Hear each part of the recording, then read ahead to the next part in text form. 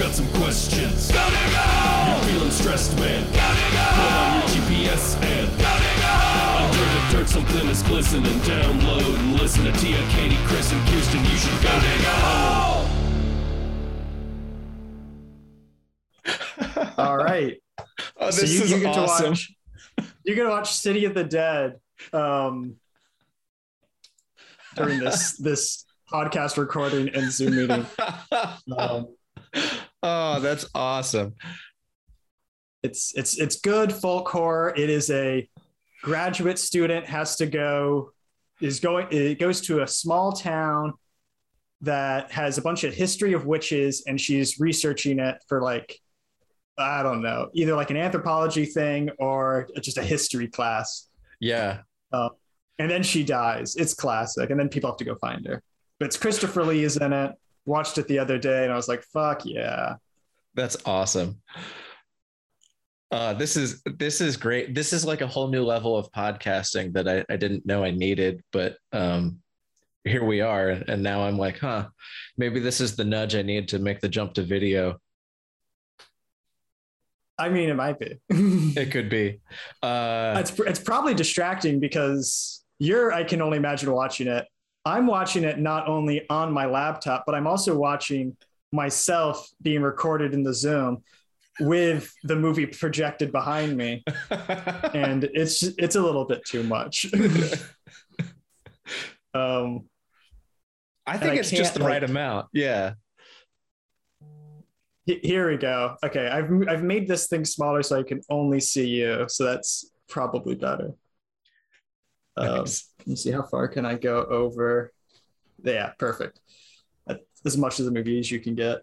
Yeah, that's perfect. Right. Yeah. So in terms of the podcast, it's pretty freeform. In the Discord, you were, you initially mentioned that you didn't have any spooky stories, but you do have a lot of thoughts on ghosts and haunting and horror in archaeology. And then you shared that you had a story from Florida that sounded like legit terrifying. So it's insane. Yeah, I don't really have any structure. I'm totally game to just go free form, however you want to go. Do you want to start off by introducing yourself? Oh yeah, I'll introduce myself, or maybe the podcast host introduce me, but I think I'll introduce myself. I don't know podcast decorum. There's no decorum. Yeah. There's no sense of decorum on this podcast. That's true. I've listened to it enough to know that. My name's Travis Corwin. I'm a field archaeologist in the Southeast, though the nature of the game is I am kind of thrown everywhere. And I just love Halloween and archaeology. And what more do I need? What more credentials do I need to be on this episode? I'm wearing my Halloween vest, the 90s mom Halloween vest. Oh, it's perfect. I'm drinking an Old Pal, which is a Campari based cocktail. So it's red like blood. It's also called an Old Pal. This is very Hannibal Lecter. I'm having an Old Pal for dinner. There we go. Oh, I love it. Yeah, you were kidding when you were saying, hold on, I'm setting the mood. Like, you've got a horror movie going on in the background. You've got your 90s mom Halloween vest. You're drinking an Old Pal. We're ready. When I was supposed to be preparing things to talk about and getting better at telling that story of Little Salt Spring, I didn't do any of that. I was too busy trying to figure out what costume I was going to wear for the Halloween episode, what drink I was going to drink, and how I was going to have a horror movie projected behind me during this entire call. You nailed it. So, yeah. Yeah, I had a busy day. I was on a bunch of phone calls. But yeah, so. We've got a horror movie going. And you've got a terrifying tale to regale us with of a spring in Florida. I don't want to give anything away. I know you've got some bits and just this sounds terrifying. So yeah. So this is a story that I've been told by a couple of coworkers who are, I think, who, are very deep in Florida archaeology, a bit more than me, but so I'm going to do my best to kind of regale the story as I have heard it, and then with a few more flourishes for spooky effect. But it's a story of Little Salt Spring. It's in Southwest Florida in like Sarasota County or something. And for like the history of like the spring itself is, for the longest time, it just looked like a lake, like a pretty shallow lake. And then one day, I think in like the 50s or something, they realized that it was actually a very, very, very like impossibly deep sinkhole. And within that sinkhole, like there's like, it creates like this anoxic environment where like things just preserve really well. And there are like, this was like a site of like pre-Columbian like native burials. There, let me look at my notes to be really bad at telling this story. And by notes, I mean the Wikipedia page, because I think it has some stuff on the archaeology. Yeah, we might have to cut this just for some pacing. Oh, that's fine. Yeah. Yeah. Let's just say really old. I feel like it's an archaeology podcast. I should have been more prepared with the actual archaeology stuff, but I'm more prepared with the stories of the archaeologists who've worked there. Yeah. Which is where it gets like fucking terrifying. Because like the dude who like was in charge, who was the first person in charge of Little Salt Spring, had essentially like plundered the whole like remains and was building and no one knew about this, was taking bones from this site and built like a fireplace mantle that was just comprised of like human remains inside of it. Oh my God. And just all these different artifacts and just fucking insane shit. And I think he probably telling the story wrong, but he like died, and then they like go into his house and everyone's all like, Jesus fucking Christ. This fireplace mantle is full of human remains of like bones from like fucking some like just early fucking like people in the Americas. Yeah. This is like one of the really early, like Florida has like a few of those sites of just like really early like burials. Partly because we have like a lot of stuff that just like anoxic. We have like stuff like Windover with the bog bodies, and then sites like this. Yeah. So this guy, this early archaeologist who was supposed to be, caretaking the site, was looting the site and plundering human remains to make this just grotesque shrine of a mantle. Yeah. It's super horror movie. It's insane. It is just like the craziest fucking shit. But that is kind of where like this kind of like legend among some like Florida archaeologists of this site being haunted comes from, is you have this, but then the next person in charge of that site has an equally insane story where he just kind of like goes crazy.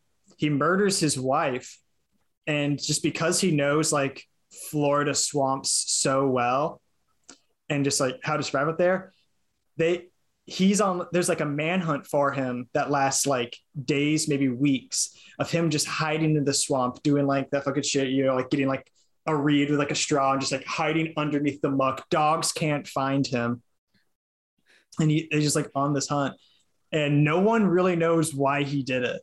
It just like happened. He's like just lost it, killed his wife, and like hid for days in like the swamps of like Southwest Florida. Wow. And then like, so are they hiring right now, or like... No. So I think that site is not open to the public. It is run by, I think it's owned by the University of Miami, but the guy who's in charge of it is the guy who's in charge of like just like the like Sarasota County archaeology who is the nicest man you'll ever meet. Just a complete sweetie. I've worked with him like in the field, super chill dude, super nice. And like me and my coworkers have talked about this. We're like, why hasn't he been affected by this like curse of Little Salt Springs, where you either become like some monster, like creating human remain mantelpieces, or like some guy who's killing his, which, you know, I guess killing like your wife is grossly a common occurrence in the history of the world, but some like crazy shit like that. And our only assumption is he's just so pure of heart. He's unaffected by the curse of Little Salt Springs.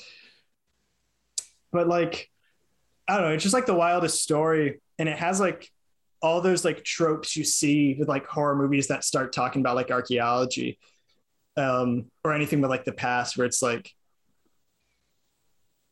it's about like looting sites. It's about colonial violence. And then like that often problematic trope of like an Indian burial ground. Yeah. But there's just so many things within like, I don't know, you watch enough horror movies and it just starts popping up everywhere. Yeah. Like, because there's like all the horror movies that are like classically about archaeology. You'll have like the one that's like in like the catacombs in like Paris, As Above, So Below, I think is that horror movie. Oh, but, like, yeah. You watch like Yeah. But like even just like so many other movies just have like their starting, like their opening scene of like, oh shit, something evil has now come to Earth, or like come into this our modern world. It just happens all the time. Like The Exorcist starts with an archaeological dig when they get you see Pazuzu exhumed from like the little Pazuzu figurine, like taken from the ground. Yeah. This movie playing behind us, City of the Dead, is literally about like, it's about like academics, you know, investigating where they probably shouldn't be. That's such like a trope in like folk horror, and like folk horror as like a genre is so based in those kinds of things of like an academic going somewhere and then like, you know, like, holy shit, there's like there's this folk horror writer from like the early 20th century, whose name embarrassingly escapes me. I could probably go grab the book real quick. Quick, cut this out. Okay. All right. I gotta check my position in relationship with the movie. Okay. Yeah, Eleanor Scott is the author. And she's like this major like figure of like early folk horror and like very much the creator of like the genre. She has a story called Randall's Round that's all about like an academic of some sort going out to this small little town in England. And they have like stone circles and all that stuff. But they have like this little dance that they do. And it's part of this like larger pagan thing. And, you know, they go out to the stone circle at the very climax and whatnot. And it's all like, it's spooky. It's folk horror. It's getting way too into something. It's the past, like haunting us in like the modern times. Yeah. There's like, I got really into this like folk horror zine last year called Hellbore, and it's out of England, and it's like every issue is like a different it has a different like theme. So there's like one that's the Wild Gods, and it's all about like folk horror and like paganism stuff. One that's the sacrifice issue, and it's about how like sacrifice is always in like folk horror. I think like both of those themes think like The Wicker Man. Yeah. Are you familiar with the artist named Sin Eater? Oh man, am I? I don't know if I am. I feel like Sin Eater might have contributed to Hellbore, but they're based in the UK, and they make a lot of that kind of like Green Man, kind of like harvest time folksy art, but it's all just like very dark and kind of like rooted in like monsters and mythology. They probably would have, but their most recent issue to come out, and they have another one coming out soon, is the Unearthing issue. And that's all about like I mean, that's so in line with like just like these ideas of like how archaeology is kind of like Yeah. how it relates to like horror stuff. And just like this idea of like unearthing stuff. If you've ever seen The Blood of Satan's Claw, No. that's an old like, I think that's what it's called. It's an old like British folk horror movie from the 70s. It's in that same kind of like camp and like period as the original Wicker Man. And that's a dude working in a farm like field. And he unearths like the skull of the devil. This is just, like that comic that you shared with me, right? I know that comic is exactly that. Like, I'm pretty sure it's the same kind of like weird devil skull. Yeah. But yeah, that comic is such a good thing. Yeah. What did I tell you about archaeologists, son? One day they're tricks and liars, and one day you'll find the devil. Exactly. No, I've always made the joke that like, the only reason I got into archaeology is so I could find the Necronomicon Ex Mortis and unleash darkness onto the earth. Which Evil Dead, another movie in which an archaeologist has released, has found something that is now going to change the modern world. Yeah. And just like show terrible horrors. Yeah. I recently rewatched that. It had been years since I had seen it. And the first time I had seen it, I don't think it really registered with me that it was an archaeologist that had left the recordings. And, as they're playing the recordings, it like starts to get like more and more terrifying. And you're totally right. It hits on this theme, like this common trope where it's like they've gone too far. They've gone into this like research of this thing that should remain forgotten, or this thing that was deliberately it's not lost, it was like deliberately hidden so that it could never be brought back. And then the archaeologist goes and brings it back because they're so consumed with their desire to research it that they don't consider that they should not be researching it, they should not bring it back. I love that kind of story. It's like that kind of like Heart of Darkness story, which ties back into the little salt spring thing where it's like, you've gone too far. Shouldn't have gone in there. Yeah, no, like the past is just like an inherently like, I don't want to say dangerous, but like it inherently has the ability to like rupture your ideas of the present. There's this really good quote from I think like the first or second issue of Hellbore. I think it's the second one. Or is it the first? I don't remember. But it's from like an archaeologist who works in Viking, and it's Katie Soar. She's mostly like classic antiquity stuff, but she writes a lot about like folk horror. But I gotta find this quote actually, because it's really good. I used it in a presentation I did for like the SHAs on the work I did at the Estuary Cemetery in Tampa, Florida. I did like the photogrammetry work on that. And this big goal of like the photogrammetry that we had was, how do we maintain like the urban context within like of like this site? Like, how do we show like this historic site's relationship with the urban like landscape? Because it's a cemetery site that was completely lost within like Tampa's urban landscape. It lost sometime in like the early 20th century. It's from like the Fort Brooke period. It's the Second Seminole War, it's the 1850s. And it's like, it's a large number of, there's a full cemetery that was like completely erased within the Tampa landscape. And if you follow Tampa news at all in the past like 2 years, Tampa is full of cemeteries. When we were working on that project, a backhoe like operator was taking away like all like the soil surfaces, like the road structure, all the stuff we didn't need to like research, and getting to like the historic layer to where the grave shafts start to form. And we stop him once the grave shaft gets there, and he looks at it looks at like the archaeologist and says, that's a grave shaft. I've seen that all over Ybor. And Ybor City is like this historic neighborhood and like part of Tampa. This dude has seen like this soil pattern all over the city. Oh my God. And cemeteries just keep popping up. Yeah.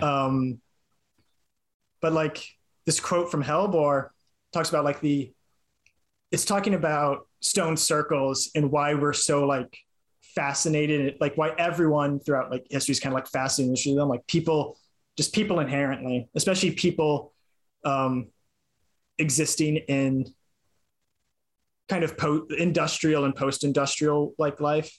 Yeah. And because it's this temporal and like anomaly, it's the past like leaching into the present, and it kind of has this like shattering like way that where it makes you have to really question, you know, both the linearness of time and kind of like, you know, and both the present's relationship with the past.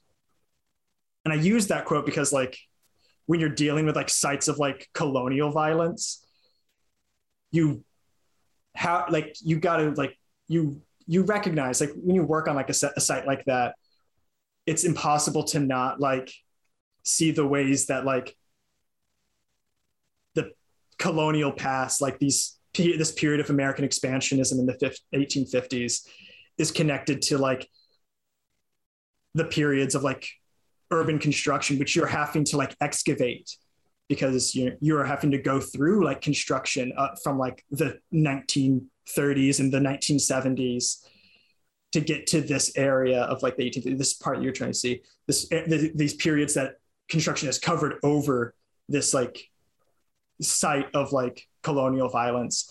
And then this was like a thing that happened to me when I was at like that excavation. I start seeing how I'm connected to that in like CRM, and this thing that's like the only reason I'm there, the only reason I'm like excavating that site is so like a high-rise building can get built in. And then like in that exact moment, you're like kind of like weirdly unmarred, or like I was, from like the present, and had like my feet in the present in like numerous pasts, and then like this future where I knew that within a year this is just going to be a skyscraper, which it is now. That's like really how do you kind powerful. of like recognize that? Yeah, there's so much of that. Like that's really, really well said, and that's the kind of like it's just so sticky in CRM. You know, like you're a person with connections to the past and the present, and you have this knowledge of the past, but you know that this development is continuing and perpetuating. And it's kind of like, when do we ever like stop and really reconcile the like original sin, if that's kind of like what we're calling like the kind of like the period of trauma, the period of colonial violence that's been buried over and then reburied over and then reburied over and continues to get disturbed. Like that's one of those really sticky things in CRM that just kind of like, it's really hard to kind of carry that with us when we're working on that. Yeah. And like, I mean, like the original sin, like what we're really kind of talking about is settler colonialism. And that's like very much like, and that's what I kind of realized in that moment, in like in very much like a horror movie moment, where it's like I've unearthed this thing from the past, and it has now had like great implications on like my life in the present, and it is unleashed a horror of the past now onto like the modern earth. And like I don't like making like cemeteries and like human remains into ghosts. If you've read like Sarah Surface Evans and God, who else was the editors on that volume? It's like Altered Timescapes, and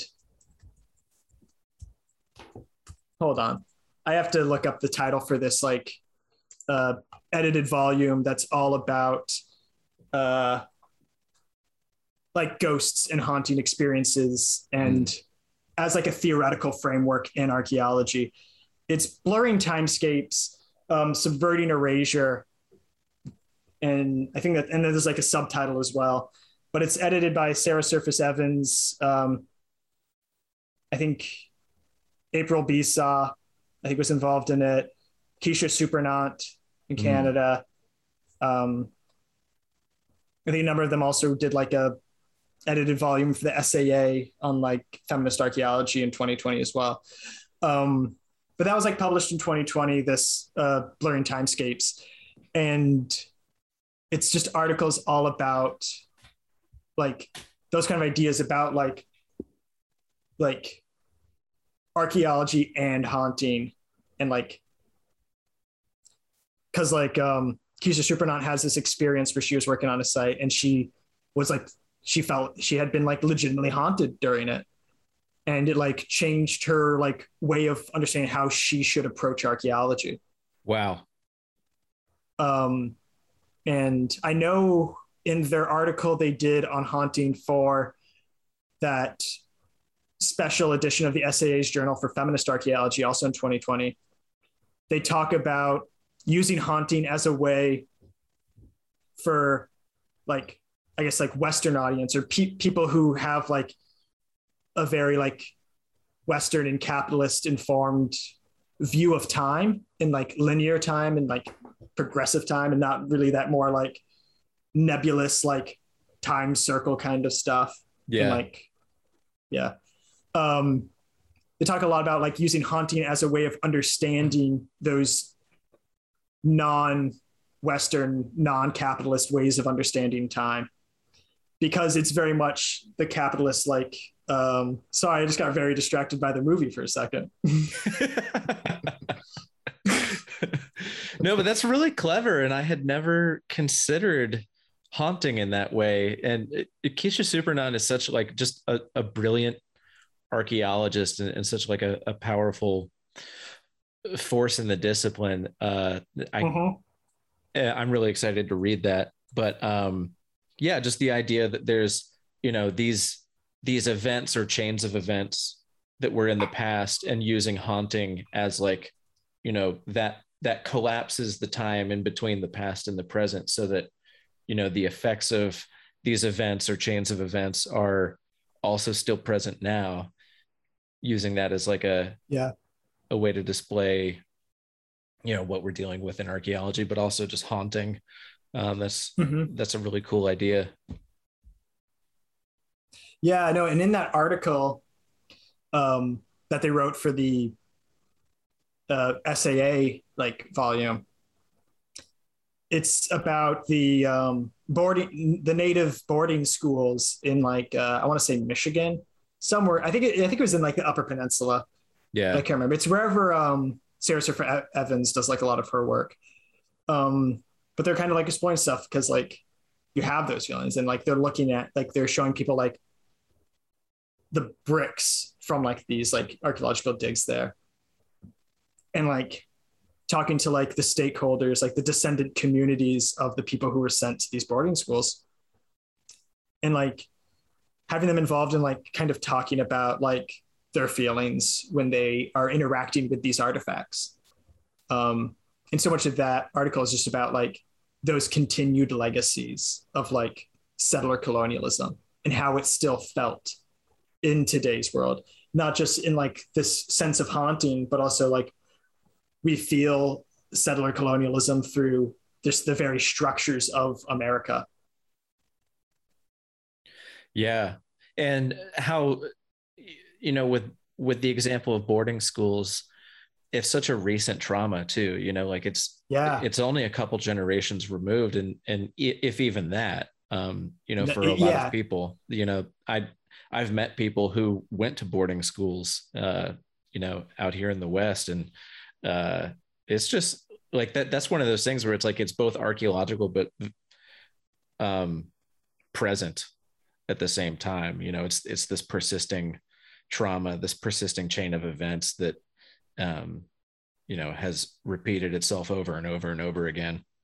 But it's interesting to consider that, like, to relate the importance of these sites and the importance to the descendant communities to archaeologists. I think that's an important piece too, to really drive home that, like, to use me as an example, like I've worked on like Native Hawaiian sites and on a lot of indigenous sites that were active around the time of contact here in the Pacific Northwest, where there were documented massacres. And so this is not really in the deep time. And so to be present as a white settler archaeologist on these sites doing archaeology for some kind of development, it really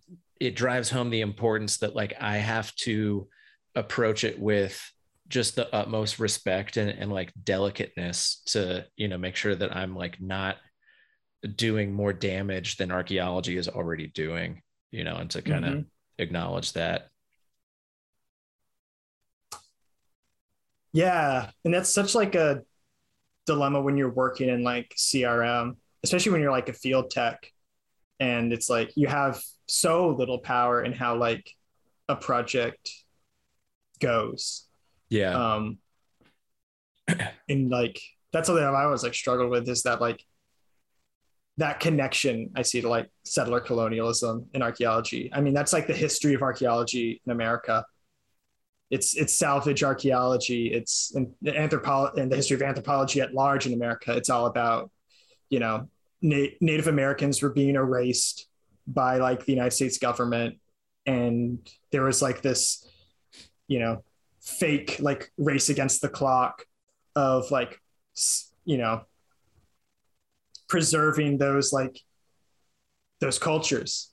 But also like bringing those cultures into the power of like the state and the academy, and like through like universities, which are all, the state and the university are like connected forms of power. And so it's like that weird kind of way of like trying to protect like Native American history and culture, but really just kind of like putting it into like the hands and like the power structures of like the state. And CRM is so much a part of that. Yeah, just because it has to follow, the compliance obligations that are set forth by the state. And I can't remember where I read it, but there was an indigenous activist that said that compliance is not consultation. And that's been something that has stuck with me, is like, yeah, we can follow the letter of the law for like section 106, for example, and we can check all the boxes, and we can do it perfectly legal, perfectly, to the letter of the law for section 106, but we can still do wrong by indigenous communities, even when we're doing everything, above board to the regulatory framework, just because it doesn't invite indigenous communities in to, have their voices heard and their priorities, their concerns prioritized in various projects. It gives a window for comments and review, but that window is so narrow that window comes through, where TIPOs get to weigh in, and it's not like the rest of tribal council or the rest of the indigenous community. And so, it's like, it's just such a narrow, space to have indigenous voices heard in the whole regulatory framework. Yeah. Like, I mean, I work in like the Southeast, and like, but I have worked like briefly in California, where like you work so much closer with like the tribes. But in the Southeast, you only ever have like the TIPO, the Tribal Historic Preservation Office, on site if there's human remains that are possibly Native American. Right. That's the only time. You don't like, but I've been on, like when I went out to California for work, it's just anything. They're just, and it's, yeah, the tribes are constantly involved. But I've also, from my experience in California, it seems like there's still a lot of tenseness with like, there's a tense relationship with archaeologists and the tribes. But it's a great point that like compliance is not consultation. Yeah. And beyond just like tribal stuff, community archaeology does not exist within like the framework for the most part. I think in some cases and with some like in some very specific cases on projects, you'll have like community involvement. But for the most part, you just don't have that. You know, in the Southeast, I work so often on like farmland. And every farm in the Southeast has been thoroughly looted of all of its artifacts. But there's such, you know, you can tell there's such major sites because there's still so much turning up in them when you go there. But I've worked on like Civil War camps related to like the Battle of Manassas. And, you know, the dude who owns that property will tell you that like, oh yeah, I'll have people come over, they'll like metal detect and whatnot looking for stuff. In tobacco fields in Tennessee, I've talked to the people who like, because they saw us working out there and they wanted to talk to us. So I was like, oh, an opportunity to talk to someone who actually like is constantly in a relationship with the land here. Yeah. And like, I asked like, we're doing an archaeological dig and like, do you guys have like, do you pull up like a lot of like archaeological stuff, like points and whatnot? And he's all like, oh yeah, yeah. And I was like, God, I wish I could see this collection, but that's not part of like CRM. Right. Yeah. See, because like it's no good to CRM for the most part. There's no site still there that's like needs to be like protected. I think what we really need in like the Southeast is just like a southern farmlands like archaeological survey where we just like a community archaeology kind of like initiative where it just like work like just like empowering the people who are constantly like working in these farm fields, both the farmers, like the landowners, but also like maybe even farm workers. And be like, hey, like, here's how archaeology is done. Here's like what archaeologists need of this data. And there's like a bunch of ways you could probably do that, like through like just like having like a ArcMap or like a survey, kind of like just having like people like be able to point like I found this point here. You could probably start like trying to like mitigate the damage to those sites, but I just don't see it in a lot of parts of the South. I don't see like a lot of like community archaeology. Florida's pretty good about not necessarily farmland stuff, but they have like the Florida Public Archaeology Network, which is it's pretty robust. But now I'm in like North Carolina and they don't really have any public archaeology. My one of my coworkers, her neighbor found had a bunch of artifacts like pulling up in like her like yard, and she like posted on like their neighbors app or whatever, like their face, like, and was all like, what's all this? Look at all the stuff I'm finding. And like my coworker was all like, can we talk? Can I come look at that, please? So in like a real like low, like a lull of work where we had nothing going on, like summer 2020, me and my coworkers, we all dug like a couple like test units. But we showed them like how to get set up with like registering that site with the state and just like saying, here's the stuff we found.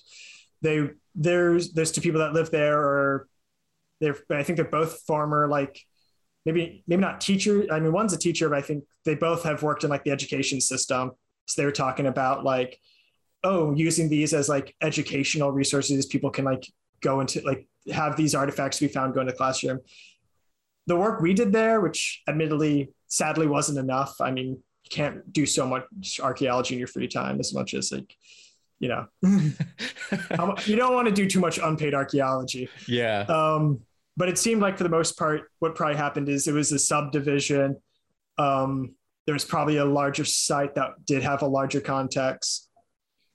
but it all just kind of washed down to that part of the property because that's like the lowest point of this subdivision.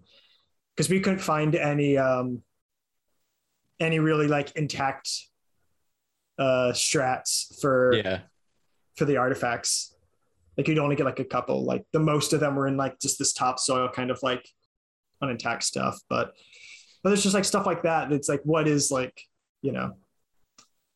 But I feel like we've digressed. We've gone on a journey. Yeah, I feel like which is often a conversation with me. It is a journey, and then 30 minutes later, I'm like, yeah. So the reason I brought up the one thing with like the blurring timescapes is April Bisaw's brought up like a good point of like you shouldn't make ghosts out of people.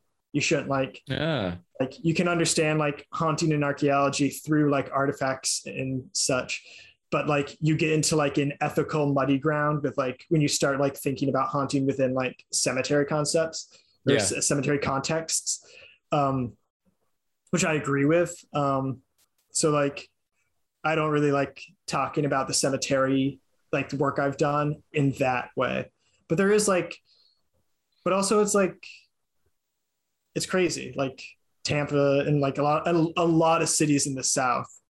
There's a lot of historic cemeteries, a lot of African cemeteries that are just completely lost within like the landscape of like Southern towns and cities.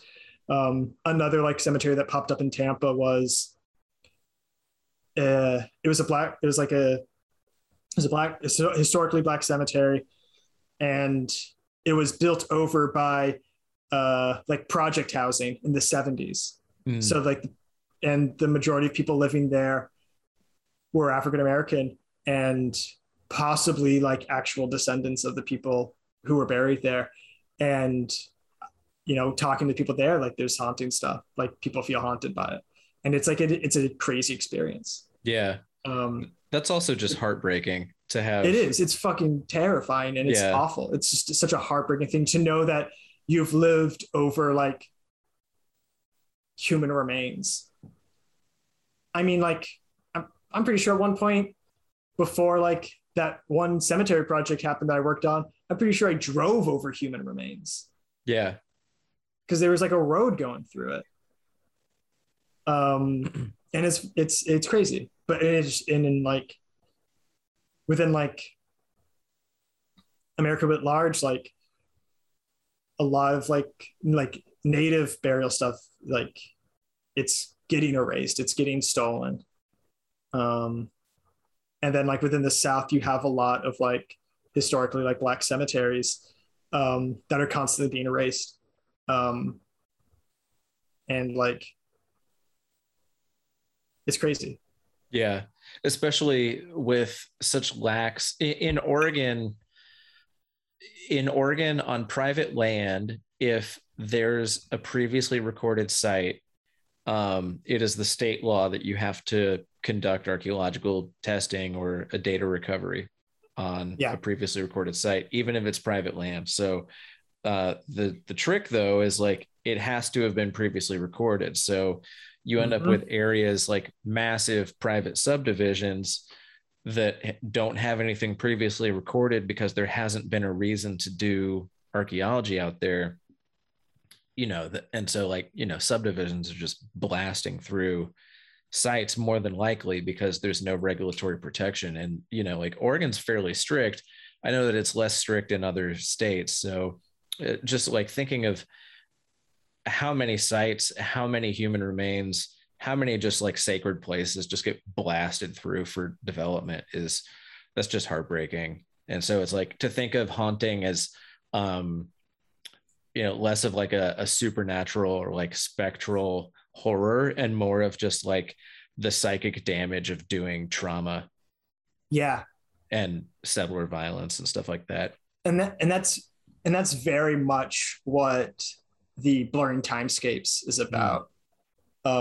Which is, you know, my Halloween archaeology reading recommendation is Blurring Timescapes. But yeah, it's very much about like haunting as like psychic damage and then like legacies among communities, because like, you know, the past is like the past is always there.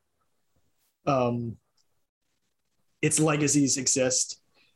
It's like what happened in the past, like it helped build like what happened, that's just how, like, that's how history works.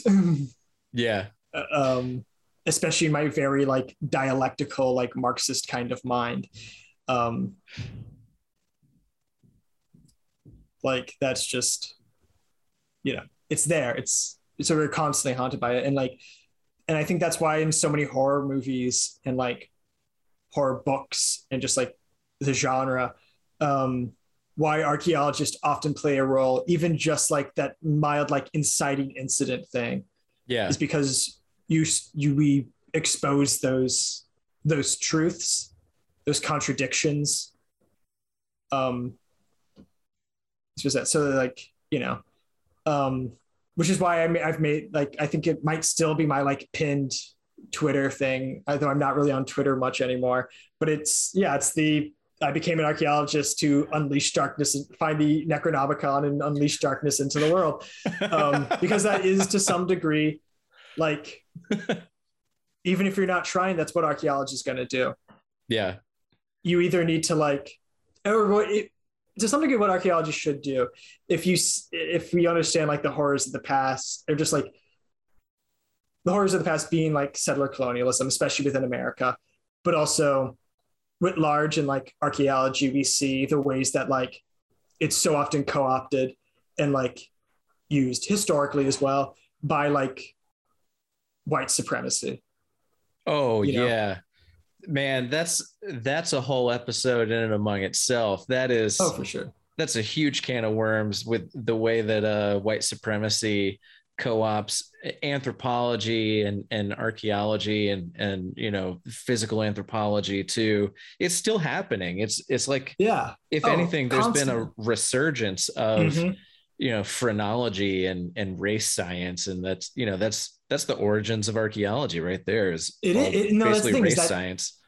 That is the origins of archaeology. And like I was saying with like the origins of like anthropology and archaeology in America being like such stuff, like archaeology at large was so much about the construction of like the European like nation states in like that post like feudal period.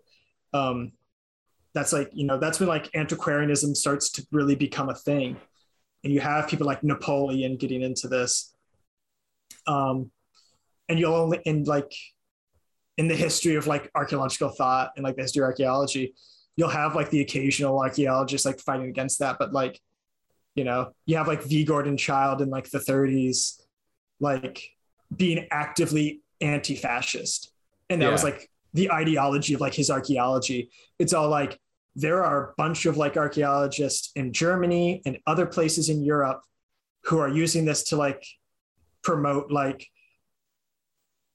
white supremacist and fascist and Nazi ideologies. And that's not what archaeology, like, that's not how archaeology should be used. Because at the end of the day, archaeology is a very powerful tool, because the past is a powerful like thing that you have to deal with. Yeah. So yeah. It's funny, like unearthing the original sins of anthropology as well, not just original sins of settler colonialism. You had said something earlier that stuck with me, and I had to look it up. How you don't like to talk about work you've done on cemeteries, and I feel the exact same way. Like, I've done a lot of work on cemeteries, and I actively avoid talking about it because it falls into this just swamp of bad takes. But Robin Lacey on Twitter, who's Graveyard Art, tweeted something yesterday that what you said reminded me of. She said, thinking about how people always want to talk to me in October because graveyards are spooky, but also knowing that they aren't and should just be talked about all year. Yeah. Yeah, I know, like, that's so true. And I mean, I'm even a sucker for like going to a graveyard in October because like, yeah, that, there's so much like because they're spooky. Like there's so many like images in our culture that just like associate that kind of stuff. Yeah. Again, it's with that larger thing of just the past being like horrific, in both like the actual horrors, but also just in that like kind of like abstract way of like seeing something that you just like can't quite comprehend like its fuller like implications, and just that horror of that. But like but yeah, like just today I've been like working with I've been trying to get like a different job, kind of like either better job in archaeology, job outside of archaeology. So I'm working with like voc rehab, which is like a job thing that the government does for people with disabilities, which if you're an archaeologist, if you're an archaeologist with a disability, you're an archaeologist who's become disabled by your work, look into vocational rehabilitation. Every state in the country has it, and they can help you with job placement in a field that's less like physically demanding. Also look into getting in contact with the Disabled Archaeologists Network. It's kind of a new organization for disabled archaeologists. I'm kind of spearheading a group for like field techs especially, but people working in compliance archaeology who are trying to navigate working in it with a disability or get out of it because of their disability. Yeah, that's awesome. But I digress. But I was just talking to the person today, and she was all like, "Oh, what's the coolest site you've ever worked on?" Because that's the question you always get when you're an archaeologist. Like, what are some cool sites? And I'm like, well, they're either incredibly boring and I have to explain to you why they're cool, or it's a cemetery and I don't want to talk about it. Right. But I always kind of have that problem where it's like, I do want to talk about the cemetery because I did interesting work on it with like the photogrammetry. So it's like work I'm proud of, but it's work I have like this weird relationship to. Yeah. Because it's like, because of what we've talked about. It's so like complicated and kind of it's just aggressive. I sent like the SHA presentation I did to like my voc rehab person, because I was like, oh, I'll send it to you. And she's all like, this is, I've not had to think about this before. Like, she's like, you know, I travel a lot. So I'll go to towns and I think about like gentrification and how that affects stuff. But I've never thought about how like just deep in the history it is. Like how much of like how much like any kind of history or any kind of peoples that don't really like work in favor of like white supremacist and like colonial like ideologies, how long that history has just been like washed over in the urban landscape. Yeah, absolutely. Yeah, I've been taking notes during this whole podcast. So I'll be tracking down links for all the things you mentioned and putting those in the show notes. So anybody listening on whatever app, Spotify, Apple Podcasts, I think it's also on like Stitcher and Google Play. It should be in the notes of wherever people are listening. Yeah, I'm really excited to read Blurring Timescapes. I'm really happy that you mentioned that. It's really great. And I did like a reading group with like some friends. It was a really fun, like mixed group of people. It was like some archaeologists working CRM, an archaeologist who was doing kind of more the academic route, though kind of like fell off of it because academia is terrible. But so is everything in archaeology. And then like, you know, and then just people that are just like not at all interested in archaeology. Some friends that I just know who are into spooky things. A friend who works in like the agricultural like industry as like an engineer, and then like my wife who's like an HVAC engineer. Like I had all of these people in it, and like it's a pretty good like paper just for like archaeology and interacting, like archaeology for like people who aren't necessarily like professional archaeologists. I mean, there's still like a lot of like dense like archaeology reading, so definitely read it with an archaeologist. But I thought it was a pretty fun like reading group to have, because it was like this very diverse group of people, and it's kind of something a lot of people are interested in. I think people in general are interested in haunting as an idea, because it's part of the culture. It's something a lot of us experience. It's what we're all interested in. Absolutely. Well, I think that's probably a good place to cut the episode. Travis, where can people find you online? You can, I think I'm going to start going back onto Twitter. So you can find me on Twitter at leftist dad jokes. I love your handle.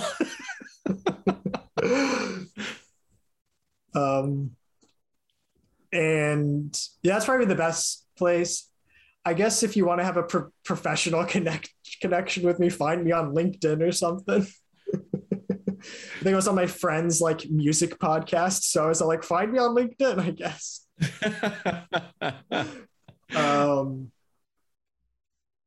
Nice. And then well, yeah. Thank you so much for joining the podcast and sharing these spooky stories, but also like great insights into like folk horror and how all of this ties back into archaeology. I feel like that for me, there are so many things that I'm interested in, but I have such a hard time tying it back into archaeology. So it was really fun chatting and kind of going all over the place, but tying it all back into archaeology. So I really appreciate it. That's my special gift, is my brain goes all over the place, but I somehow always tie it back to archaeology. I lack that gift. Yeah, talk to me enough and I can do it for pretty much anything. Nice.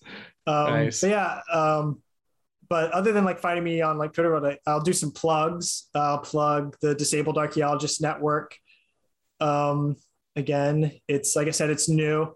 But there is like a CRM group that we're starting. And and then if you really need to get in contact with me, wait for a full moon, set up a few candles in a pentagonal,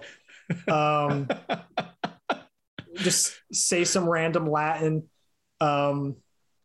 quote some either 90s cartoons or Karl Marx, and I'll probably show up. Look in the mirror and say Travis Corwin 5 times. He'll turn up. Yeah, I'll turn up. Awesome. Well, we also have a Go Dig a Hole Discord. Anybody who listens to the podcast can join. Just like hit me up on Twitter at Go Dig a Hole. I'll send you an invite. But yeah, Travis is also on the Discord. So, it's not a super active Discord, which is actually great because I have too many notifications and stuff to keep up with in my life as it is. But it's fun whenever we're on there. Yeah. Well, I hope you enjoyed the horror movie that's been playing behind me this entire time. I have, yes. So City of the Dead, is that on, where is that? It's Netflix? On Shudder. No, Shudder. It's on Shudder. Okay. I'm a Shudder purist. Yeah. Awesome. I feel like we did a good job on like closing up the podcast, but I'm also like, for some levity, do you have any like horror movies that you have to watch during like October? Are you that kind of person? Oh yeah, I watch like seasonally. I'll get into like Halloween kind of movies, and I'll get into like Christmassy kind of movies around Christmas. My Halloween movies, trying to think, like Edward Scissorhands, Evil Dead, like Evil Dead 2 and Army of Darkness. Love those. My wife, like her all-time favorite movie is Practical Magic. Loves that movie. So of course, like we always make the jump from that to Hocus Pocus, which is just like really campy, cheesy Disney witch stuff. What else? I don't know. I'm kind of like all over the map. I had never seen Halloween Town before, like when I was a kid, and I moved to Portland like a little over 5 years ago, They have the And Halloween Town there in Oregon. yeah, so it's in the town of St. Helens, Oregon, which is, like a 40-minute drive outside of Portland, Oh, nice. up the Columbia River. And so they do like a big Halloween Town thing every year. So I had been to that without ever seeing the movie. And so I was just like, the other day I turned it on and I think I made it like 15 minutes into it. I was just like, you know what? I'm sure this was great to watch when you were like 6 years old, but as like a 37-year-old, it just doesn't really have that same kind of punch. Yeah. Well, But as someone who is very much the Disney Channel original movie generation, me and my wife do watch Halloween Town every year. I think, and then we'll watch like we'll watch Halloween Town 2, we'll watch Halloween Town High. I think even last year we watched every single one. I'm a sucker for Phantom of the Megaplex, which was a really lame one they did. Yeah, I'm yeah, I'll watch all that stuff. I'll binge watch a bunch of like Goosebumps episodes. Oh yeah. Of course, you got to watch The Haunted Mask. Yes. And then after that, I'll also just watch like a bunch of crazy, like random, like horror B movies from like the 60s and 70s and whatnot, or just the classic shit. Yeah. Yeah, I'm sorry for it. My family did a haunted house like every year for Halloween. And then I was never into horror movies growing up. So when we stopped doing that, I was like, what am I supposed to do for Halloween? And then I got very into horror movies. You gotta have your fix. My mom thinks it's the funniest thing because I just never liked them like growing up. And then like freshman year of college, I was all like, I have nothing to watch. So I just got into all like the classic like things you watch for Halloween. I think it was and now I'm just like a fucking like addict for like all of that like schlocky grindhouse and like whatnot stuff. Yeah, I get so into it like in October. I can't get enough of the like B horror movies. I used to love those when I was a kid though. Like I would watch, like Creature from the Black Lagoon and like The Blob and stuff like that. Just like really bad horror movies that were like they belong in Mystery Science Theater 3000, but yeah. I loved it when I was a kid. So I still watch it every now and then. It has a special place in my heart. Oh yeah. No, that's like me with all those like Disney Channel stuff. Now we're getting to that point where we're probably just going to cut out most of this, I imagine, because it's kind of rambling. But I'm a creature locked inside of a house for the most part who never talks to any human souls except for on like a full moon when I'm summoned. So when I start talking to people, I'm just like, I'm at this point in that post the beginning of 2020, that 2020 period, yes, where if I run into person, I'm like, let me tell you everything.